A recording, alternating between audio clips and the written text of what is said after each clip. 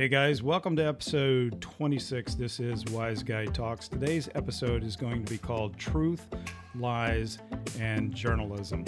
Come right back and we'll talk about NBC coming to town here in Southlake trying to besmirch our entire city.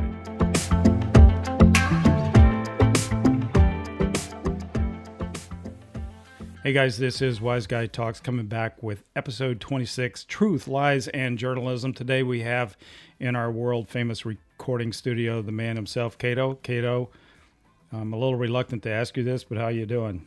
I'm doing fine. I'm not going to mention anything All right, about thank last you very night. much. One, I'd like to welcome you. Have you ever done a podcast before? I have not. I've listened to many, but never been on one. Really? So what's it like?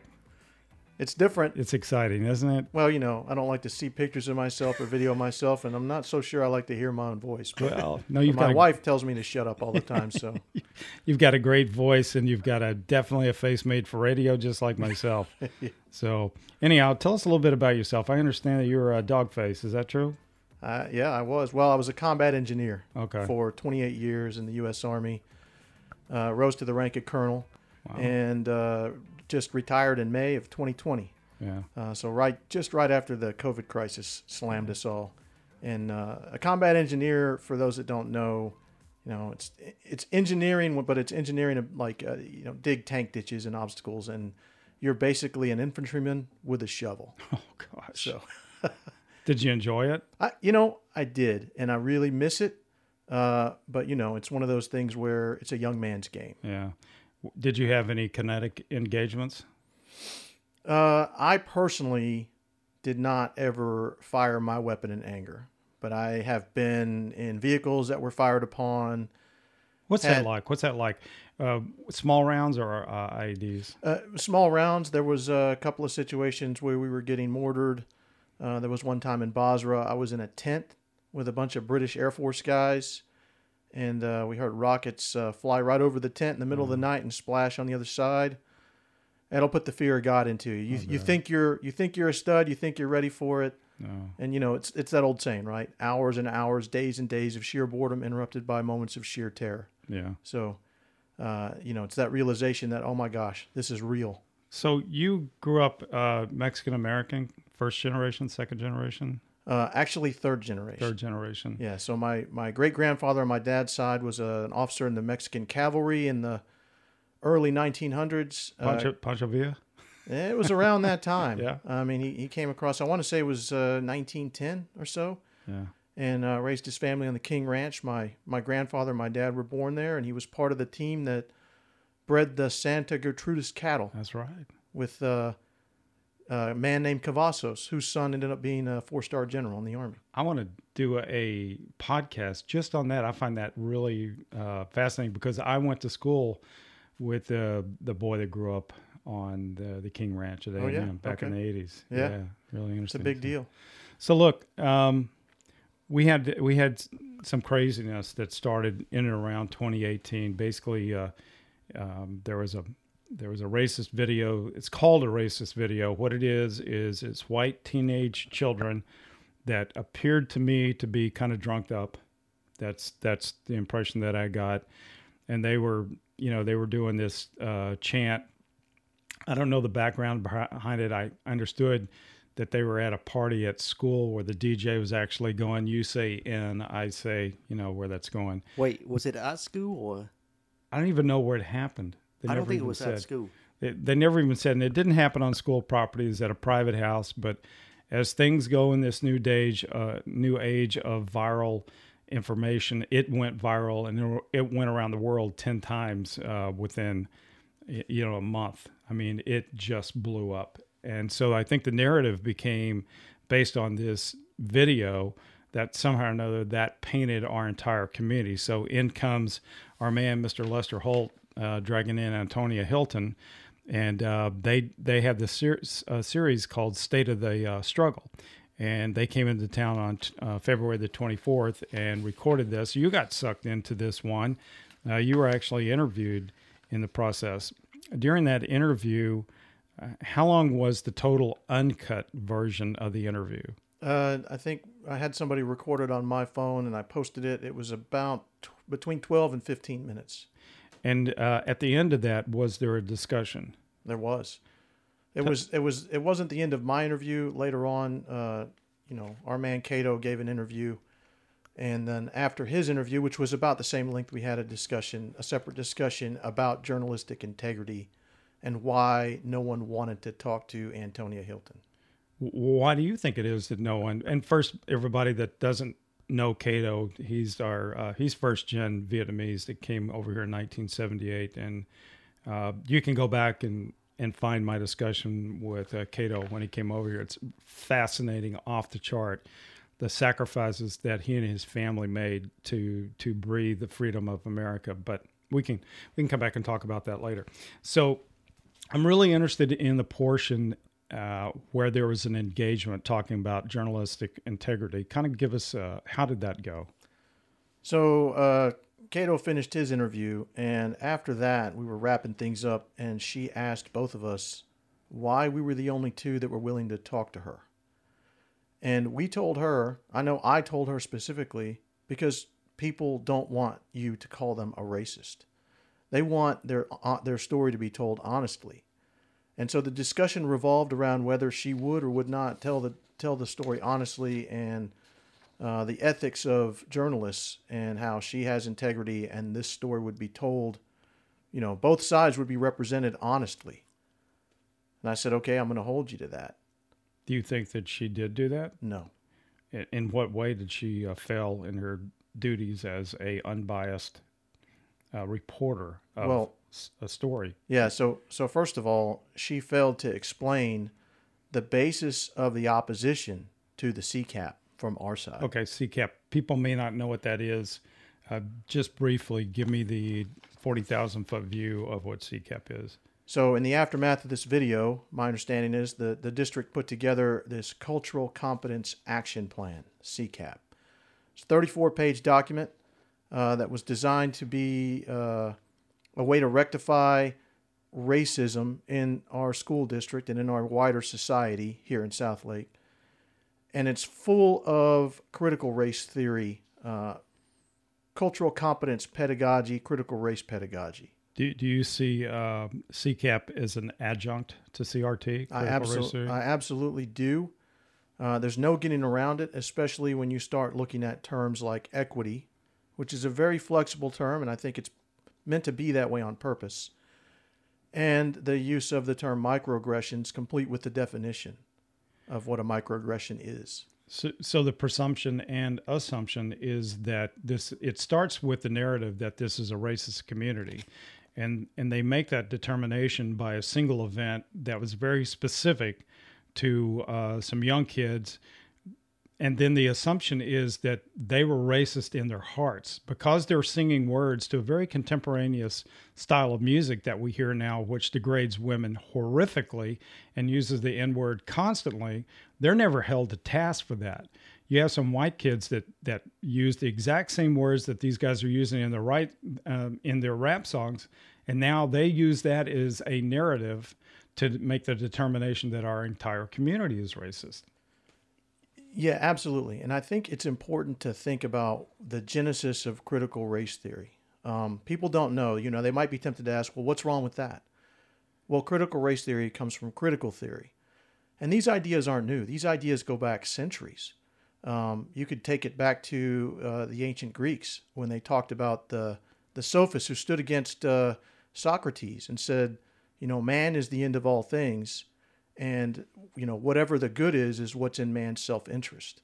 So fast forward, and you have this historicism, right, that Marx picked up on for his, he called it the materialistic dialectic, which basically was the whole business that you learned in school about communism. It's the proletariat, the downtrodden, oppressed masses versus the owners of the means of production. We all know that story. Critical theory comes from the Frankfurt School, and it's all Marxism. It's all about seeing every possible relationship in the human existence through a lens of power. Who has power and who's oppressed? Critical race theory merely takes the next step and says, well, all those relationships and that power can be defined through the lens of race. So if you are part of a protected, oppressed class, You must be oppressed. It doesn't matter about your individual circumstances. And if you are not, if you are, in this case, if you are white or any of the blends of white, then you are an oppressor. It doesn't matter if your family had anything to do with the historic ills of our country, where they came from, when they got here, why they came. None of that matters. And so this is all about will to power. So the idea that you start with the idea that society is racist, you think about it, they're not interested in investigating and adjudicating the incident. They don't want to know, why did this happen? We still don't know the details on where this came from. The story about the DJ, the homecoming dance, the after party, we don't know. Why is that? Because they're not interested. It doesn't advance their narrative. Right. Right. The determination that we've come to is false narrative equals false conclusion. And it's a similar dynamic. And let me just kind of back up and kind of pull a George Bush here and step on myself. What people ask me, well, why are you doing this podcast? I was with a group of wealthy developers last night, and they go, why are you even messing with that? And I said, I want to set a line in the sand. I want people in other communities to know that they can resist this Marxism that's trying to come into their community. And they're not going to call it Marxism because they're too smart for that, but they will call it cultural competency. They'll call it diversity training. They'll call it equity inclusion. They have all these beautiful little Orwellian names that they love to give to it. Like I like to say, they call it the Ministry of Love. Yep. And that's where they had Room 101, where they brought, right. I think his name was O'Brien in there, and they... Winston O'Brien was the one that was interrogating him. Correct. He was the one with the power. That's one. Right. And so at the end of it, when he walked out, he goes, "Is 2 + 2 5?" And he goes, "Yes, 2 + 2." So it's not only they go beyond controlling what you speak, but the next step was even more insidious, is what you think. So I want to pick up on that because it's more insidious and deeper than just compelling speech. So to go back to the novel 1984, O'Brien's got Winston in the torture chamber, and he's trying to get him to admit that 2 + 2 is not 4, that 2 + 2 is 5. And under torture, Winston does admit it, and O'Brien says, that's not good enough. It's not enough for you to say it. You must believe it. So this is all about controlling the present by controlling the past. The past is whatever I say it is. There is no objective truth. It's, in that case of 1984, it's whatever the party says. And if you control the past, then you control the future. It's all about control. Think about it. Critical race theory doesn't start, and this is in the CCAP, it doesn't start with, let's investigate and find out whether racism happened. Let's just say you wanted to focus down only on racism, which I think is probably a bad start. But okay, for the sake of argument, we're going to think about just racism. We're going to investigate the incident. They never ask the question, did racism happen? They start with the presumption that it did happen, and they say, where and when did it happen?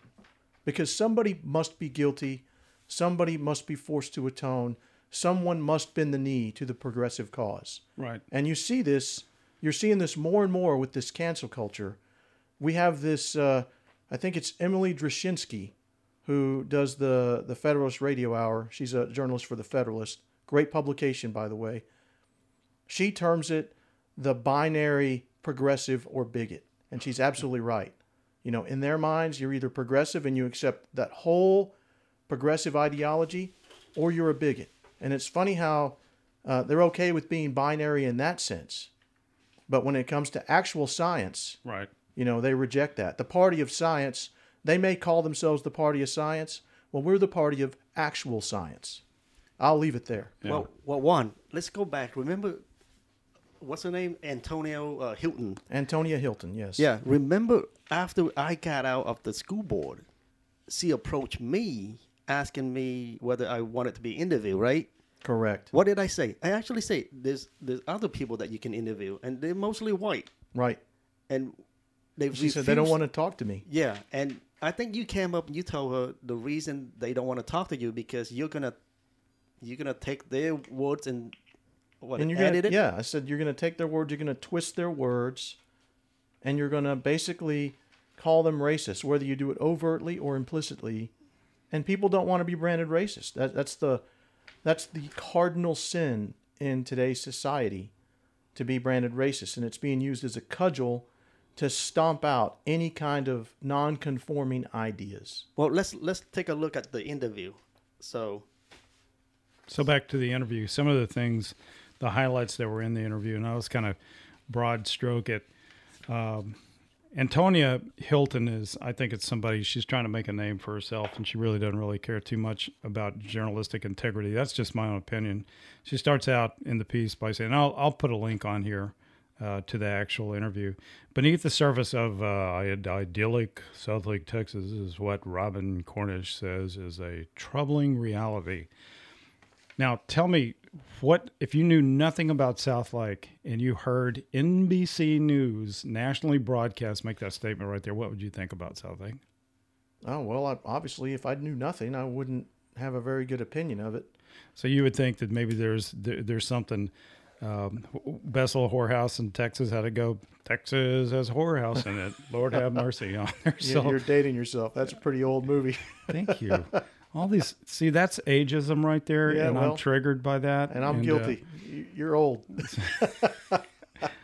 Old is a relative term. So It sure is.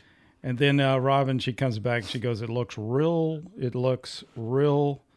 pretty aesthetically, but there's something about this town that's real ugly."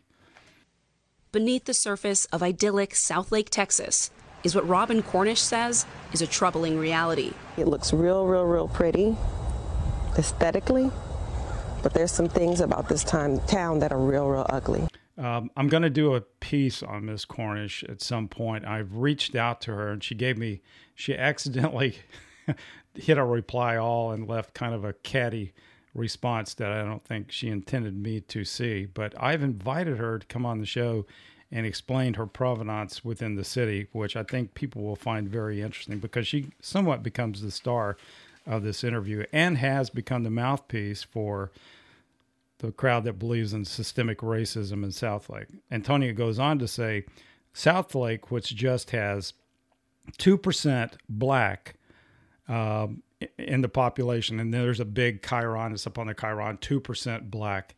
Southlake, which is just 2% black. Well, in my mind, and you can help me out on this, but I see this as a total non sequitur. How does that have anything to do with what's going on in the community? Matter of fact, I would say that it kind of feeds into the narrative of, supposed to feed into the narrative of systemic racism. But it presupposes that we somehow or another have Praetorian guards standing at the front gate doing a pigment check for admittance into the community. yes, we do. Because when I bought the house, they asked whether, They're called loan officers. yeah. Oh, man. So I'm like, I'm Asian. They're like, hey, there's 30% Asians already. So let me look at your income and this and that. And I finally got through because I had to pay them. Yeah. Well, so anyhow, she continually uses these things that really have nothing to do. The fact that the blend of our community, I mean, if you look at the Asians, she didn't bring that up, but the Asians have exploded. They're almost 30% of Southlake population. They've gone from 0 to 100 miles an hour in a decade. Right. I mean, they've got some of the most prestigious jobs nationally. We already know that the top of the economic income scale by far is the Asian community. No other race even comes close. But she didn't want to talk about that. She wants to paint this narrative that we only have 2% black in our community. Well, the 2% black figure, this idea that a certain demographic is underrepresented in terms of overall population. A logical thinker would say, what's that got to do with the price of tea in China? What's that got to do with the claims being made? It has absolutely nothing to do with it. But here's what it does have to do with. The 2% demographic has absolutely nothing to do with the claims that are being made against Southlake, unless you're looking at it specifically through a lens of disparate impact. And you're saying, well, by God, if African Americans are 13% of the population, or whatever it is, 12, 13, I don't know, then it ought to be the same in Southlake. 13.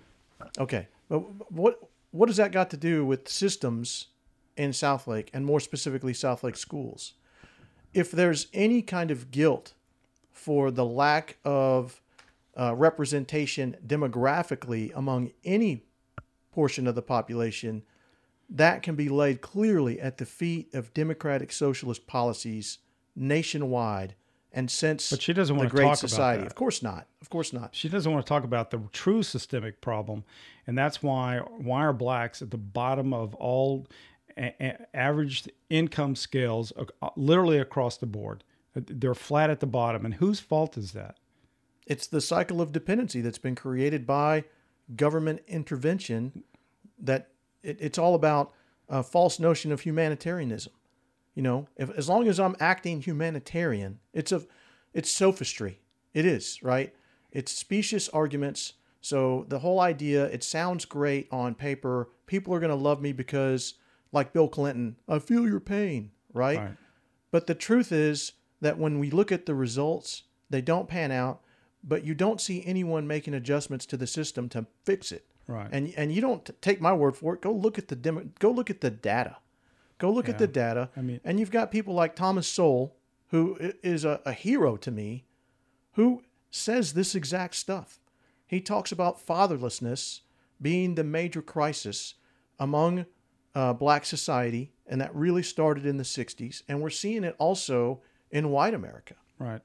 Yeah, the idea of sophistry I find intriguing. It's a Hellenistic idea that came from, mostly Greco-Roman period, and it was people that are, when I think of a sophist, I think of Cuomo and Gavin Newsom. They're attractive people, particularly Gavin Newsom, and it's almost as if people are not hearing the words that they're saying, the meaning, the true value of their meaning, and they're kind of seeing in him what they want him to see.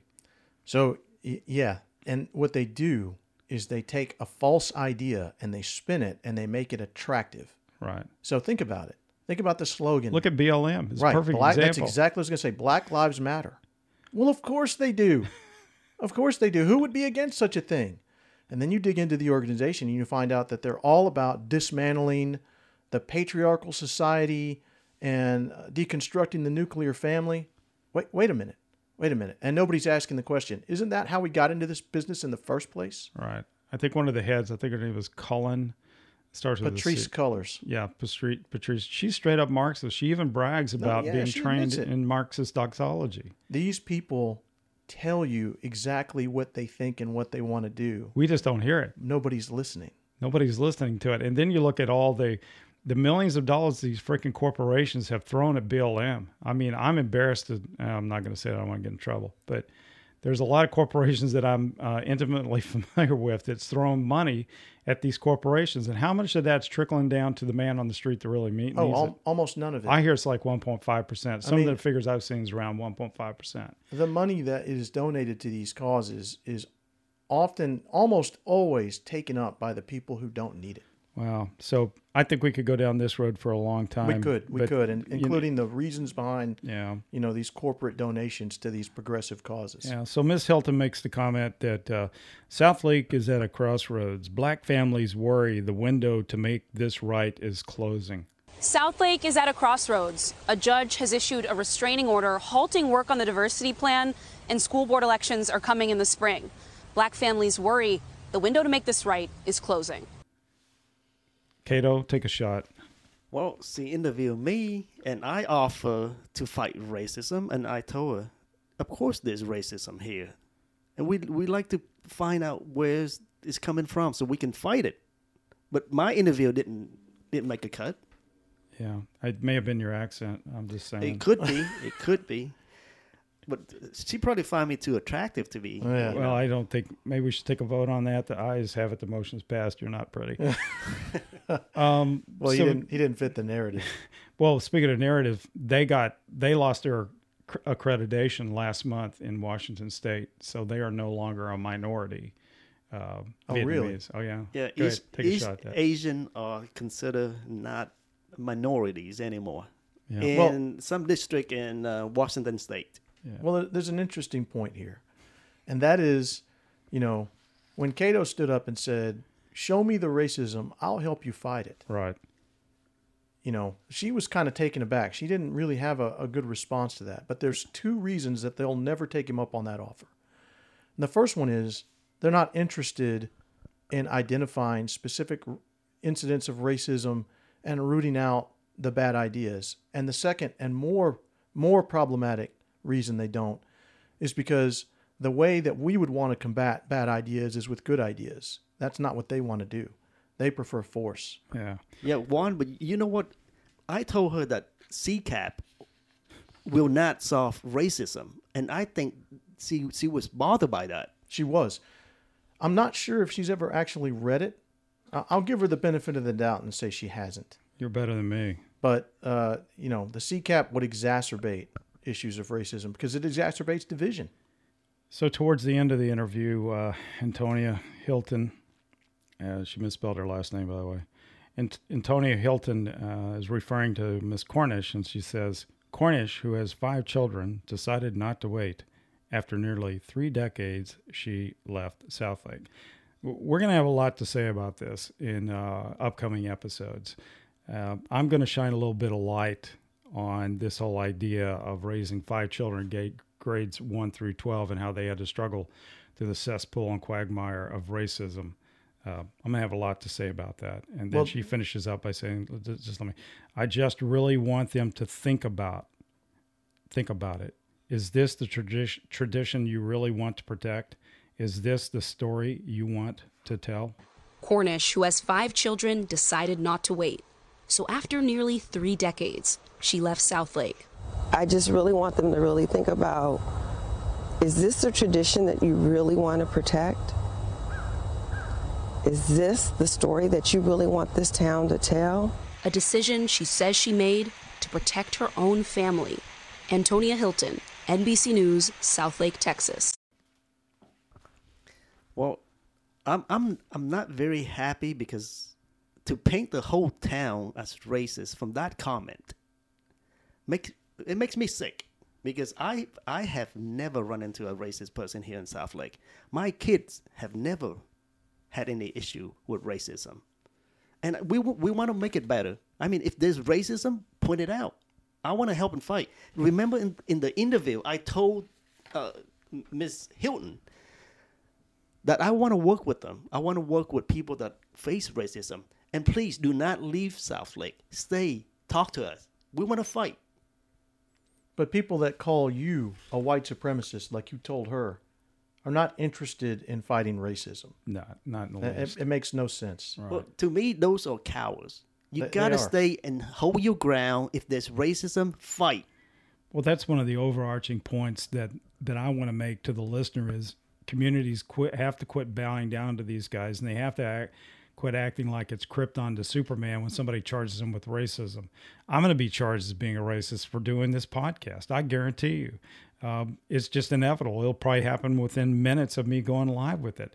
But that is the arrow in their quiver. The singular arrow in their quiver is the racist arrow, because they can't beat me in the school of logical thought and explanation. They can't do that, and they refuse to do it.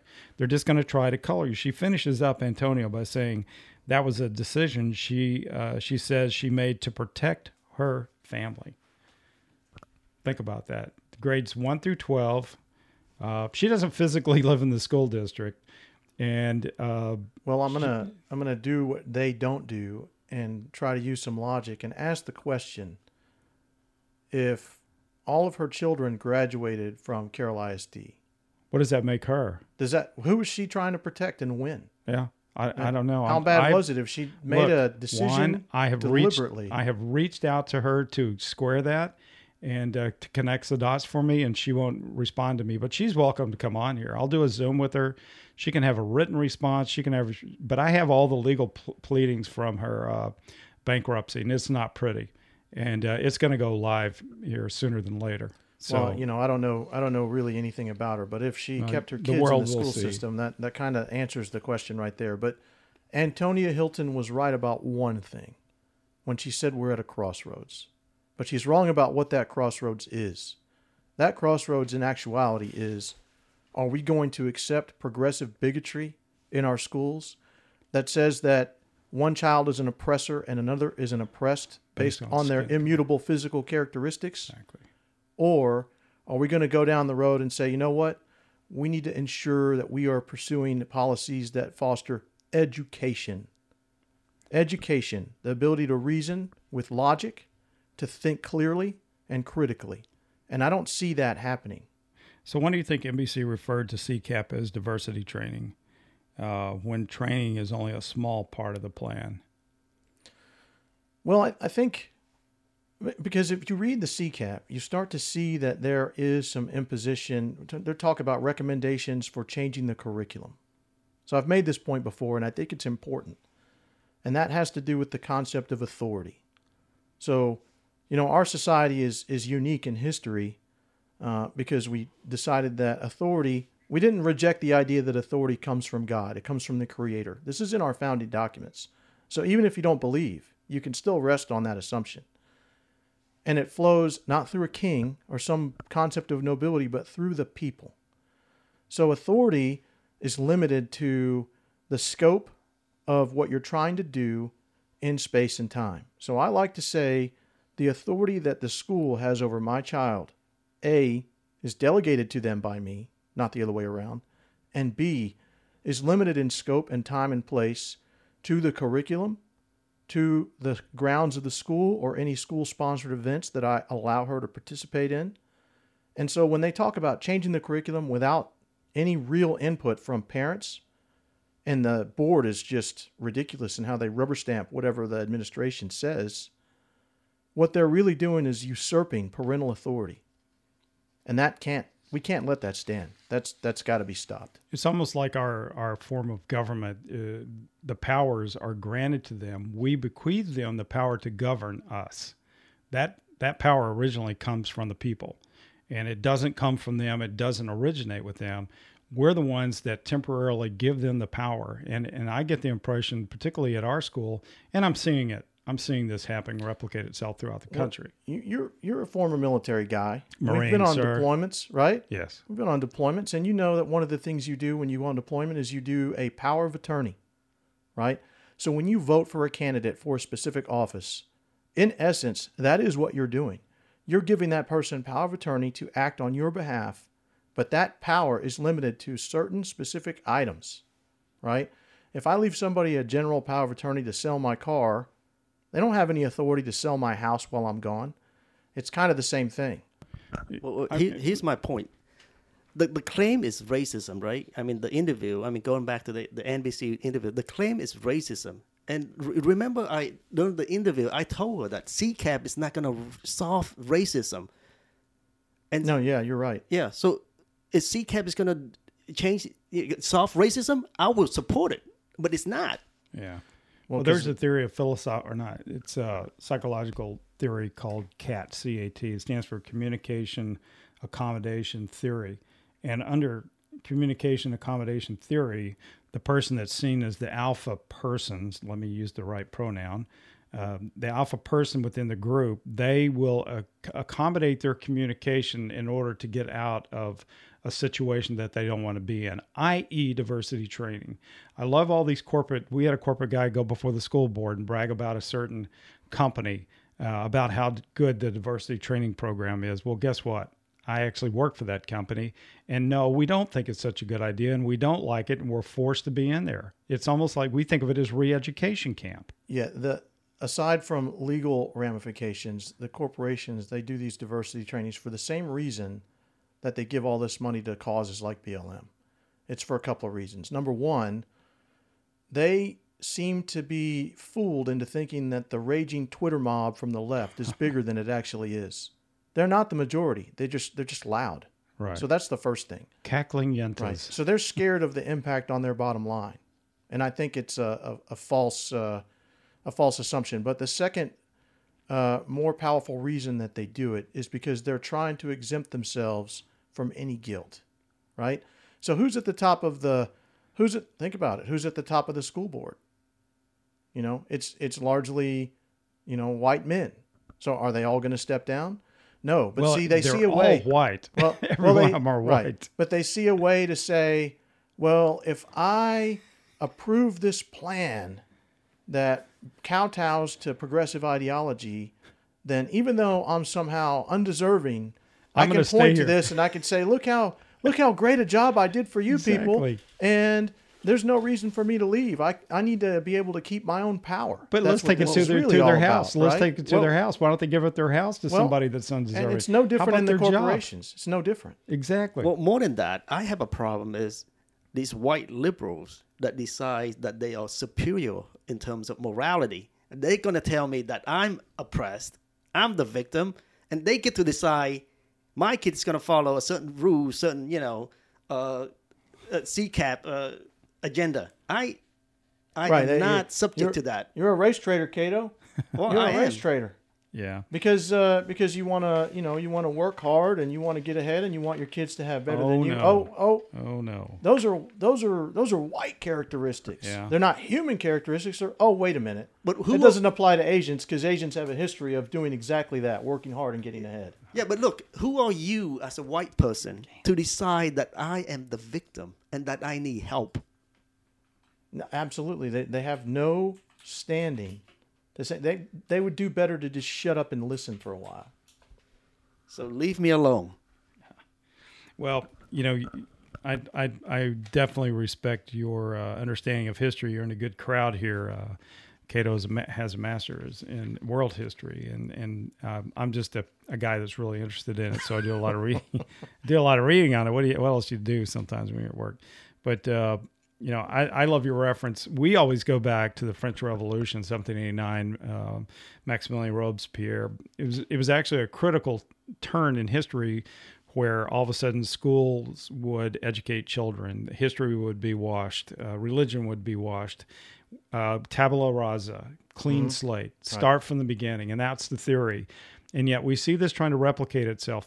Karl Marx looked at this and he goes, well, I actually like the idea of what they call the sans-culottes, the people that wore long pants, which was a euphemism for what Karl Marx recognized and correctly called them the useful idiots.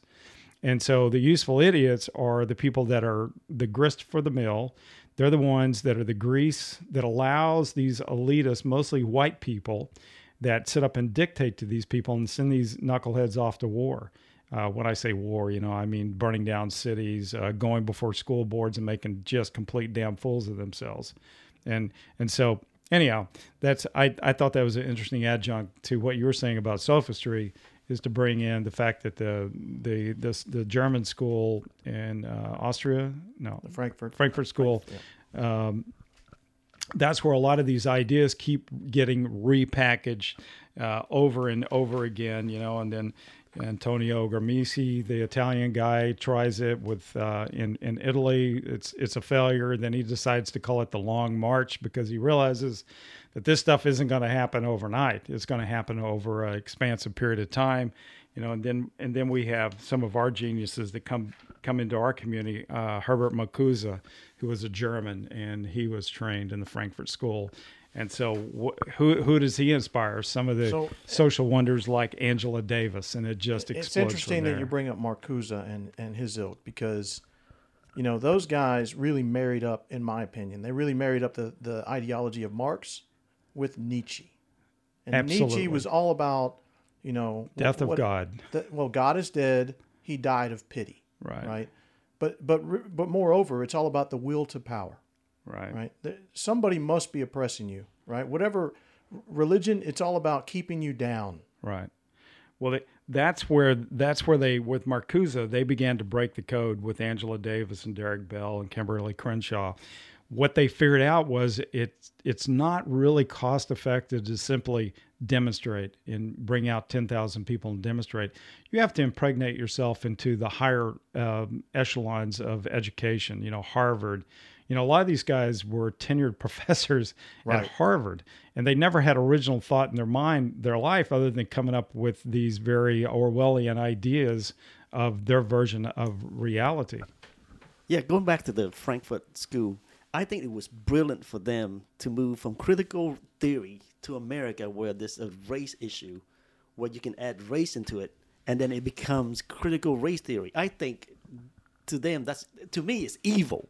But don't you think that it was brilliant for them to come up with the critical and then add race into it? Well, not only is it brilliant, it's strategic. They look and they see our history. They know that there is a sense of shame in American history over the cause of slavery. We can come back to that point later. But you know what? Even our international enemies are using this. I'm reading things that seem to indicate that China is putting money behind these efforts. Oh, for sure. Because they know it destabilizes our society and makes Right. us weaker. Right. So, we're at war with China right now. We just don't know it. We just don't know. Don't know it. So, And again, like I said before, these people tell you what they're doing. Read Unrestricted Warfare that was written in the mid-'90s by some Chinese PLA lieutenant colonel. He talks about Sun this. Tzu. Well, not Sun Tzu, but I'm Yeah. saying these guys have had some pretty critical thinkers Sure, about yeah. warfare over the years. But I'm when I think about this assault that's happened to the good name and credit of Southlake, Texas, I'm reminded of 1987 Raymond Donovan, who was the former Secretary of Labor, that was indicted for corruption charges dealing with some construction and mob activities. He makes the famous comment after they find out that the charges are completely bogus, quote, "Which office do I go to get my reputation back?" And I think that is kind of sets over the top of this entire conversation. So where does Southlake go now that Mr. Holt has put out this narrative that our community, he's tarnished our community. So where do we go to get our reputation back? And that's what I'm hopefully. So let me chime in, because I want to get back to this point about the original sin of America and the shame of our history, because this relates directly to what you're talking about and the Crossroads quote that Antonia Hilton wrote in her piece.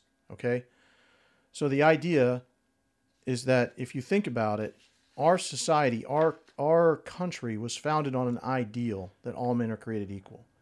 And say what you will about historical, facts on the ground, every one of the founders, to a man, was against the idea of slavery. Even though they owned slaves, and many of them ended up freeing their slaves, but they were against the idea of slavery, and they wanted to keep it from expanding.